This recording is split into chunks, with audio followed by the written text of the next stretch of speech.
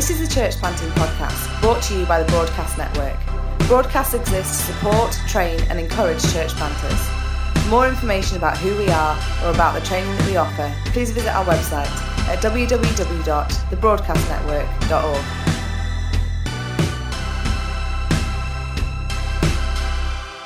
Well, welcome to the Broadcast Podcast. This is podcast number something. It is an absolute privilege to be with my friend Tom O'Toole. My name is Tim Simmons. We're both from Christchurch, Manchester. We both talk on this podcast lots.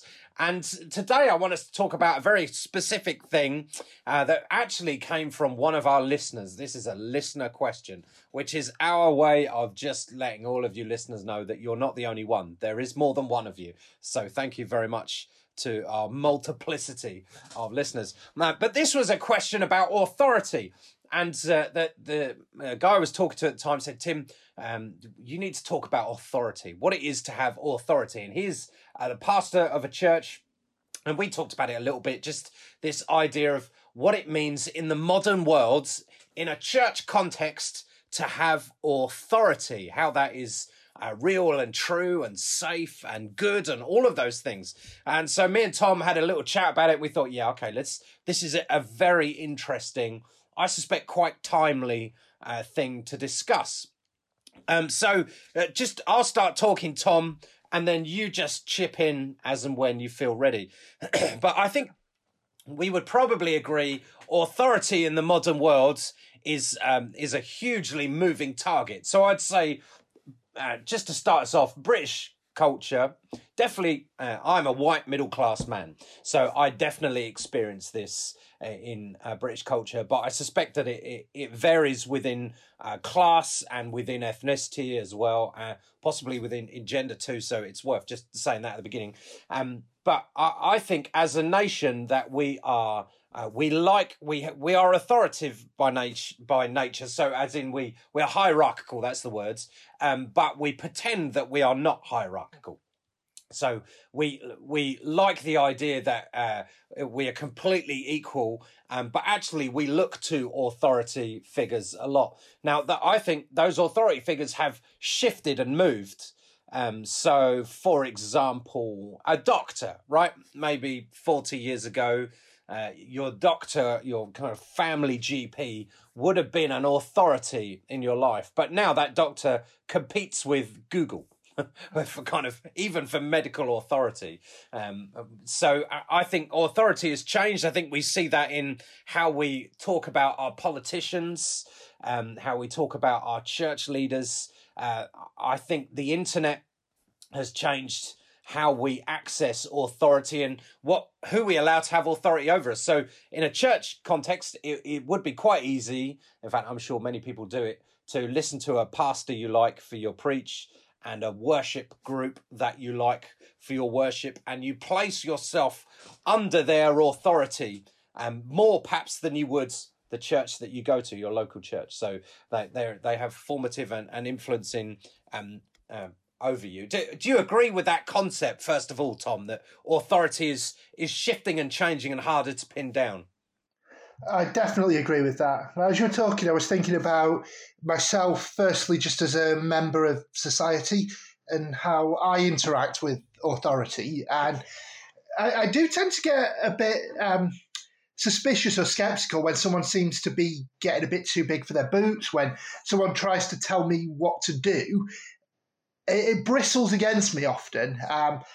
And so I'm exactly the kind of person you were talking about who likes to pretend that I don't want authority, I don't want a hierarchical world, until I experience that, until I see a bit of chaos, until I see the school gates and there's no warden there saying, like, okay, form a queue, go through in this order. When it's a free-for-all, I hate it. I want someone to impose a bit of structure and rigidity onto what we do, because I know that the world works better when good authority is in place. And then you watch the news and you read all sorts about bad authority in place. And world events show what can happen with authoritarian leaders going in bad directions, going in ways that are destructive to other people.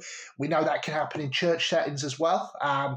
We've seen extreme examples of abuse of authority, but also on low levels when leaders are not overstepping certain bounds, but still the dynamic cannot engender trust sometimes. Other times it can be done really well and create trust and flow, and everyone works together well. And you're right about the Google thing. It's easy to find an authority that will tell me what I already think, because there are so many options out there, which I think the Bible talks about it, doesn't it? Those who find teachers what their itching ears want to hear. And the internet makes that easy. But if I'm looking for a teacher who will tell me what I already agree with, then maybe that's me trying to be my own authority rather than submit to anyone in the end. Yeah. Our consumerism has reached into our need for authority as well, hasn't it? And our individualism. Yeah, absolutely. Absolutely. Yeah, no, that's really interesting. I think it's important to talk about this a little bit. I think my friend, when he was asking me, he would have listened to the very famous podcast about Mars Hill, Rise and Fall of Mars Hill, and would have reflected on that way. Then I think through the pandemic and since, we've seen numbers of church leaders for a variety of different reasons have had to step down. But all of them, it seems, in one way or another, authority was misused. And I think there are just loads of ways to think about that and look at that, and why the church has allowed them to have authority, how they were able to take authority, how they kept it. There's just so much stuff that is beyond my level of expertise, and I wouldn't even try to pretend that I knew what I was talking about on that stuff. But as I've thought about this, for me, it feels like this is a podcast for church leaders, for church planters, to help them kind of think about how to be better, how to run churches that grow, where people get saved, and that are healthy, good places for people to grow in. And the kind of lines of authority that I've been thinking about is pastor to congregation, or that sounds like the pastors on their own. Could be leadership team to congregation, or team of elders, however your church runs, to congregation, the people of your church. Then congregation to content. I think that is a line of authority, which feels very modern because there's so much content. But 40 years ago, pre-internet, there were still books, so I hear, and written by pastors, so I hear. So people have always been consuming kind of content and allowing it to have formation and authority over them outside of their church life. So there's that line. And then there's kind of pastoral leadership team to network or denomination. They feel like they're the lines of authority that perhaps are most relevant for us to think about. Do you think I've missed any there, Tom? I think they're a good set to talk about on the podcast, yeah. Of course, there are other authorities in life wider than the church, but I think if we keep the conversation quite tightly focused on those three, it makes sense to me. Yeah, very good. So I guess to think a little bit about the nature of authority, perhaps we tell ourselves a lot about our attitude towards it when we think about how it gets to exist in the first place. So is it taken? Does somebody else give it to you? Does like a third party give you authority to lead a church? Or does the church allow you to have authority? That's where. So where does the authority itself come from? How does it appear there? So it depends if you want to call God a third party, I guess. But I think we've got to start there when we're talking about authority, because if we don't, then it's human beings trying to organise themselves and figure out who gets to be in charge. And if we remember the Great Commission, Jesus says, all authority in heaven and on earth has been given to me.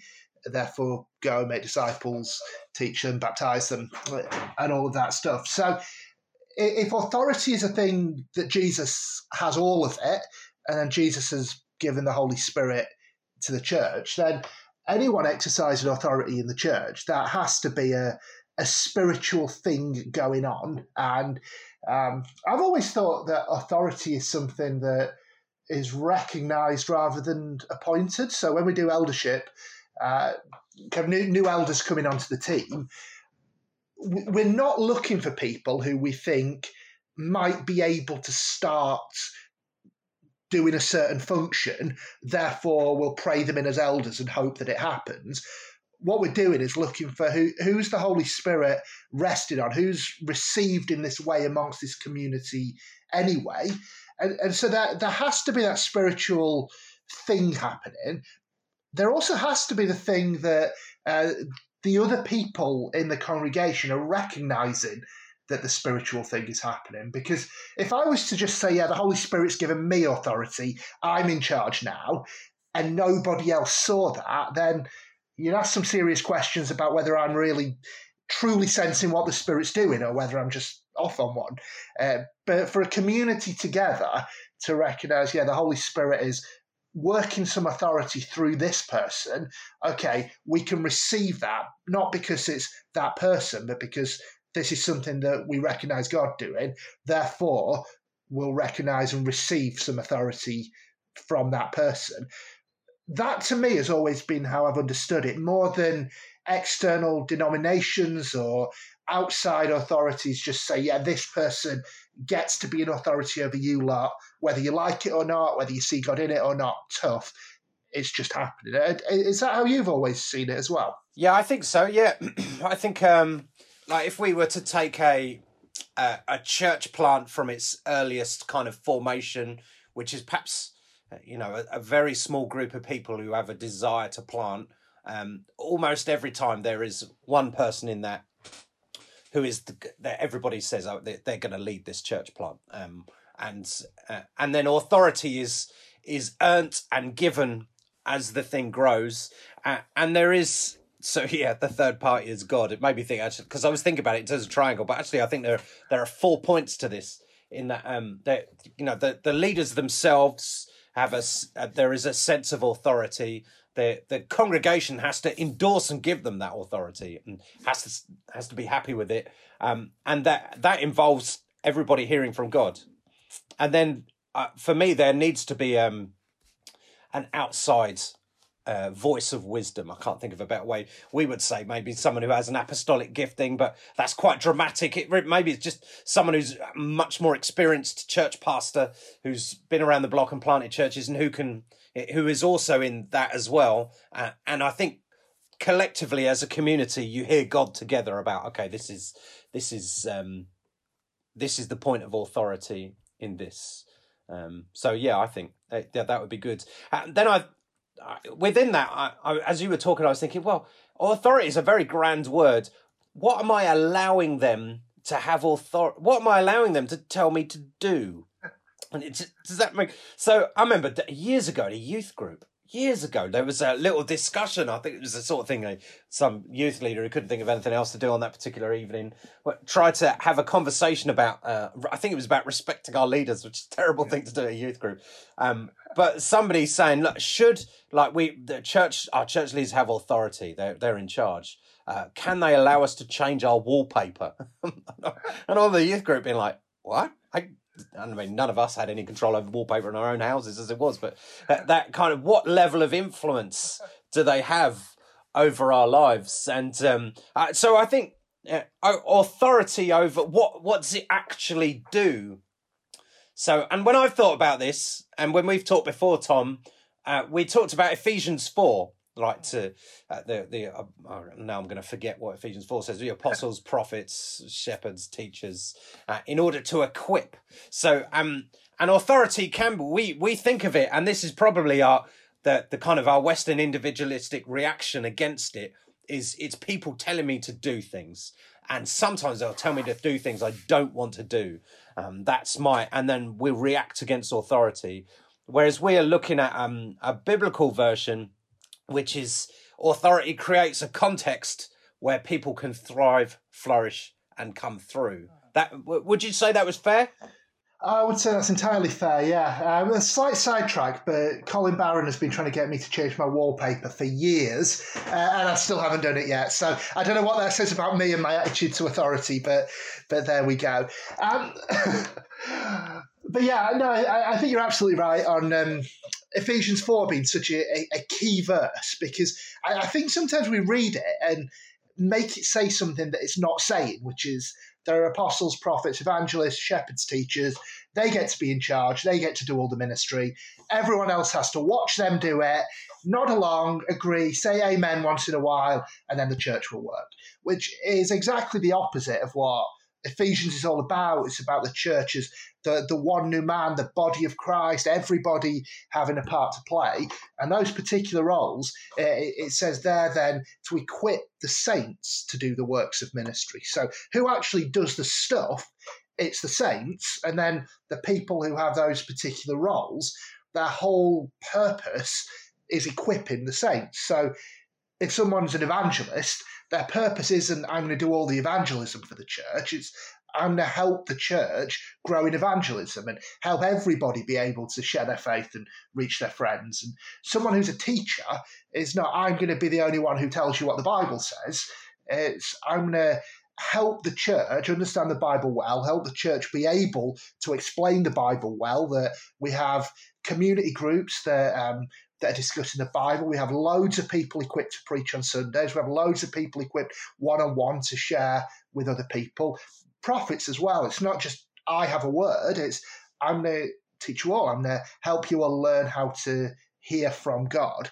And so seeing what's been taught in that verse helps us understand something, I think, about the biblical nature of authority, because authority isn't about me getting to do stuff for you or to you.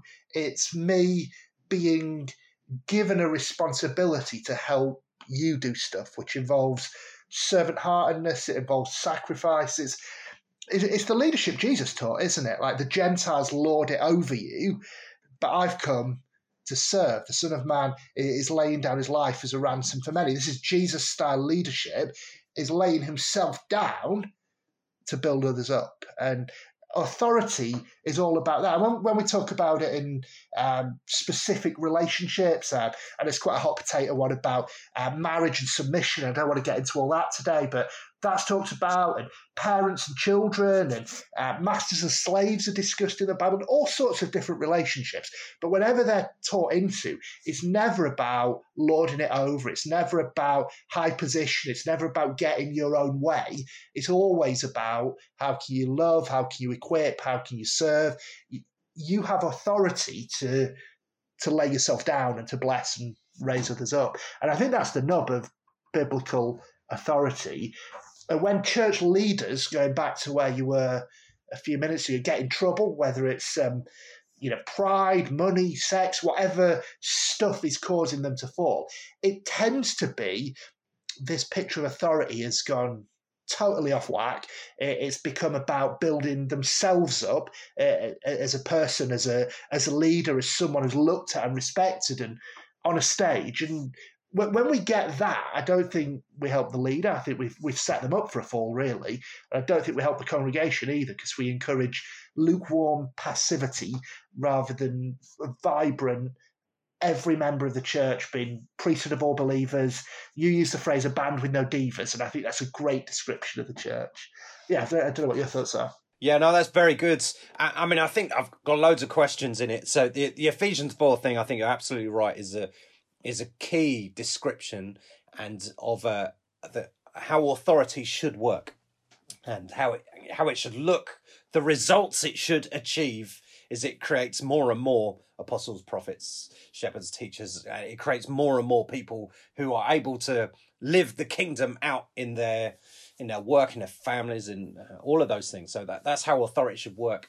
And I guess there are a couple of questions in it, really, in that there is a role to be had, so I think we misunderstand authority, and it becomes the congregation becomes passive in it.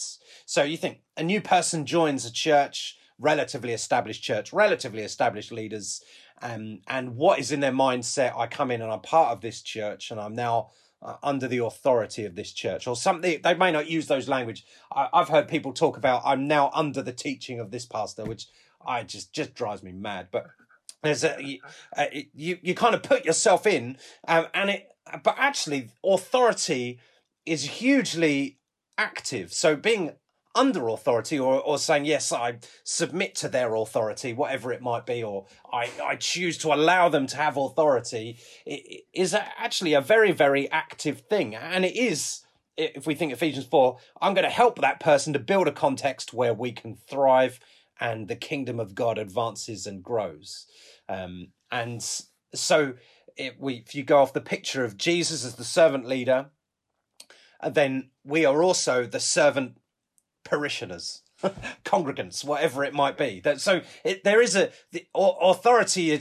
It can't be just imposed and received. It has to be actively taken part in, doesn't it? It feels very much a two-way street that it doesn't work. Actually becomes sinful if one looks to dominate and one submits in passivity. Do you think that's fair? I think it's absolutely fair. Again, those pairs of descriptions that Paul gives of husbands and wives and parents and kids and masters and slaves, on none of them does he address one part and not the other part. Every time he's speaking, this is a relationship and you both have a part to play, and you live out this dynamic through the way you interact with one another, through the way you honour one another, through the way submission works out with each other. It's all starting with that submit to one another out of reverence for Christ. That applies to everyone in the church. So even leaders in the church submitting to their congregation as the congregation submits to them. It's all a fully meshed together dynamic. It's not always symmetrical. The way submission looks like can be different, but it has to be there. It can't be that the leader is a law unto themselves and everyone else does what they say. I think you said something earlier about the earned nature of authority. I think this is really important to think about, that very few people, or fewer than before, will receive someone's authority on the basis of their title, just because someone has a role. And sometimes leaders can think, well, because I'm the leader and I've said this, everyone will get it, everyone will buy into it, everyone will do it. It doesn't usually work like that. And leadership based on relationship takes a long time. That having people around your house, having lots of time just working through people's questions, doubts, they're getting to know you, they're getting to trust you, because you see a leader at a distance and they might be great on a stage. You might be able to preach a cracking sermon, write a great blog, but that's all you know about them. You don't know what they're like when they're under pressure. You don't know how they handle their money. You don't know if they're quick-tempered when someone winds them up. You don't know if they've just got no time for people who are needy and at the bottom of the heap. You don't see that. So how do you know if you can trust that person as a genuine authority who's following Christ and is imitable? But through walking with someone and through relationship, then some of the defenses come down and you start to see, yeah, this person, of course they're not perfect, but I know they're the real deal and I know they are genuinely trying to walk with Jesus. And that trust, I think, I've heard it compared to like oil, that just the gears of the relationship, they work better with that oil of trust there. And if that's not there, it can be quite a difficult thing.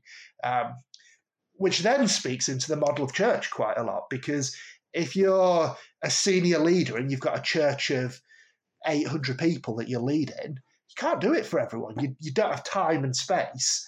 And so how do you build in the mechanisms of trust? And I guess there's a team around you who are trusted, and some of that trust is lent through other people, and then it's a step removed. It's a difficult thing based on what model a church operates on. And again, it can cause people asking for more authority than they've relationally earned, and again, potentially can cause difficulties along the way. Yeah, very good. Trust does seem a key dynamic in it. And I think it begins when fear comes in, actually, fear of the leader or the leader's fear of his congregation, or how they'll react to stuff. And when it becomes like that, authority can go wrong very quickly. When insecurity comes in as well, authority then can become I don't even know if it's authority's fault, but people start hurting each other when it gets like that, which, is always very sad. So we thought about the pastor kind of to the congregation. We've talked a little bit as well about the congregation back at the kind of leadership team and the importance of that dynamic.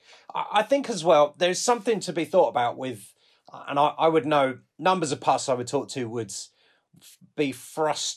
find this difficult. Sometimes fairly, sometimes unfairly, but the idea that their congregation will consume content from other churches and other pastors, and that will be forming them just would be forming them outside of church community and church life, which I mean, you're fighting the tide if you try and change that. But there is something there, actually, a responsibility for all of us to think about. Actually, what do we allow ourselves to things to have authority over us in isolation, and those things to not be people, at least not people that we know, that they are podcasts or books or whatever. And I'm not saying we shouldn't listen to podcasts or books, but we should definitely understand our context better and approach it with perhaps some more humility. I know I found that a challenge myself. What do you think about that, Tom? Yeah, I think you're onto something. Obviously, there's an irony to doing a podcast about all this stuff. But when I was a younger, aspiring Christian leader, I was one of the many people, I guess, who would listen to Mark Driscoll every week. I'd be really handling that in a very unfair way to the leaders of my church at the time. I'd get a bit frustrated why my leaders weren't as good at preaching as what I was listening to, why they weren't talking about the same stuff. I'd get a bit judgmental and perhaps even take on some of the stuff that's been exposed in that Rise and Fall podcast you talked about, and a bit too quick to anger, a bit too quick to judge, and really wasn't very helpful in my local church as a result of the fact that I'd taken some other authority and given it a higher place than the people I actually knew and was actually walking with in relationship. And I suspect that today it's probably different places people are going and different things they're listening to, but it's the same thing, isn't it? They're being led from a distance by a celebrity, which I think is part of what Paul's getting at in Corinthians when he's rebuking them. He's saying, look, some of you are saying, I follow Paul. Some of you are saying, I follow Apollos. I follow Cephas. You know, you've got your favourite celebrity leaders. Some of them have been around in the city. Some haven't been around, but you're from a distance like, oh, yeah, they're my person. But the digital revolution has made it so much easier. We can get all of the teaching. But we've never been created to be discipled by content. It wasn't the Great Commission wasn't make disciples of all nations and give them a good sermon and a few worship songs once a week. That was never the commission, but it's actually teaching them to obey, which involves life on life authority. So I think these things, of course, they can be helpful to listen to some teaching from other places, to grow in knowledge. It's a good thing to do. I try and be a bit more careful now, having learned the lessons of my younger days when I'd go to one place or one or two places. Try and be a bit wider now in what I read, what I listen to. I have a whole variety of sources that I know they can be helpful. I know they can input, but I'm still bringing it to my local churches. That's the primary place where authority is. It can perhaps spark some interesting conversations. If an idea from a talk that I've listened to gets my brain going, then, hey, we can chat about it and see what we think and what we want to apply. But the responsibility has got to be local, in my view, anyway. A place of high consumption and authority has been brought into that. So I mean, your experience would be similar to mine with the Driscoll stuff for sure. But I think there is a confusion between quality, something that's looks and sounds good, with actually being having authority over you, or being good for you, or helping you to build that Ephesians 4 thing. So you kind of put yourself under something which actually isn't very real. And there are some fantastic preachers out there today who are on their podcasts. They sound like good preachers. And I'm sure there are good humans and good church leaders as well. And there is stuff that I can for sure, and lots of us can learn from.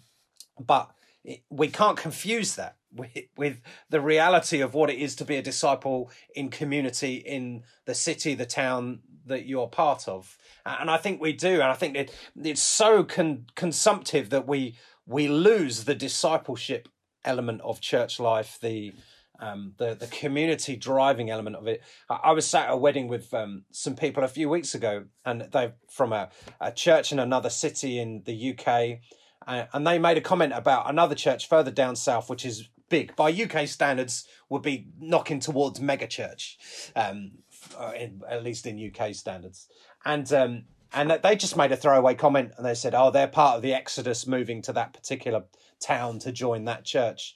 And I thought it was a really interesting, and actually I know the church, and I know that that's what they've experienced. They've experienced people just turning up in town who have consumed their content, because this church has some fantastic preachers, some great stuff going on, and I respect them.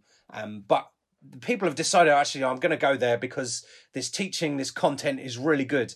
And I know when they've got there, some of these people have then got there and realised, I can't know these people because this church is too big. It's a mad kind of real consumeristic, individualistic mentality, which isn't real and true, and means that most pastors on the planet, and I would include myself in this, who their churches are not going to get to that level in terms of number, but are equally as valuable, are not going to be able to produce the content or quality of teaching or anything like that, but over years will serve hard and diligently and do the best they can. That is as valuable as the high flyers who are more gifted. And I think we get confused, and we about where authority is and what it is, and confuse it with quality and shininess. And I think actually, as members of churches, as Christians who are part of churches, we need to own up to our responsibility in that we sometimes give authority to people who don't deserve it. And not because they're necessarily doing anything wrong, but they're not part of our community. They have no right for us to give them that influence over ourselves. And it's I think it's something that we should all think about quite carefully, actually. I think you just used the word influence, and that's the big trend in the world, isn't it? Like, what do you want to be when you grow up? I want to be an influencer. I'm not quite sure what it means, other than you put a few social media posts up with various sponsored items of clothing that you're wearing and get hundreds of likes and followers. But we can take that influencer model and uncritically just assume that that's what authority in the church should be like, that it's about getting eyes, it's about getting likes, getting shares, and none of that really is close to the heart of what biblical authority is all about. And yet it has crept in a big way. And as you say, it's individualistic, it's consumeristic, it's all the stuff that when you were interviewing Dave Devenish and he was highlighting some of the challenges we face, all of that feeds into this. It's a huge thing. And the willingness to, back to Ephesians 4, faithfully, quietly, often unfamously, I'm going to get a few people round, I'm going to equip them, I'm going to teach them how to teach, I'm going to teach them how to prophesy, teach them how to care for others, teach them how to do the works of ministry, see them doing it with their friends, maybe get a new site or a new little church plant started somewhere, send a few people out to start that, keep faithfully praying for stuff.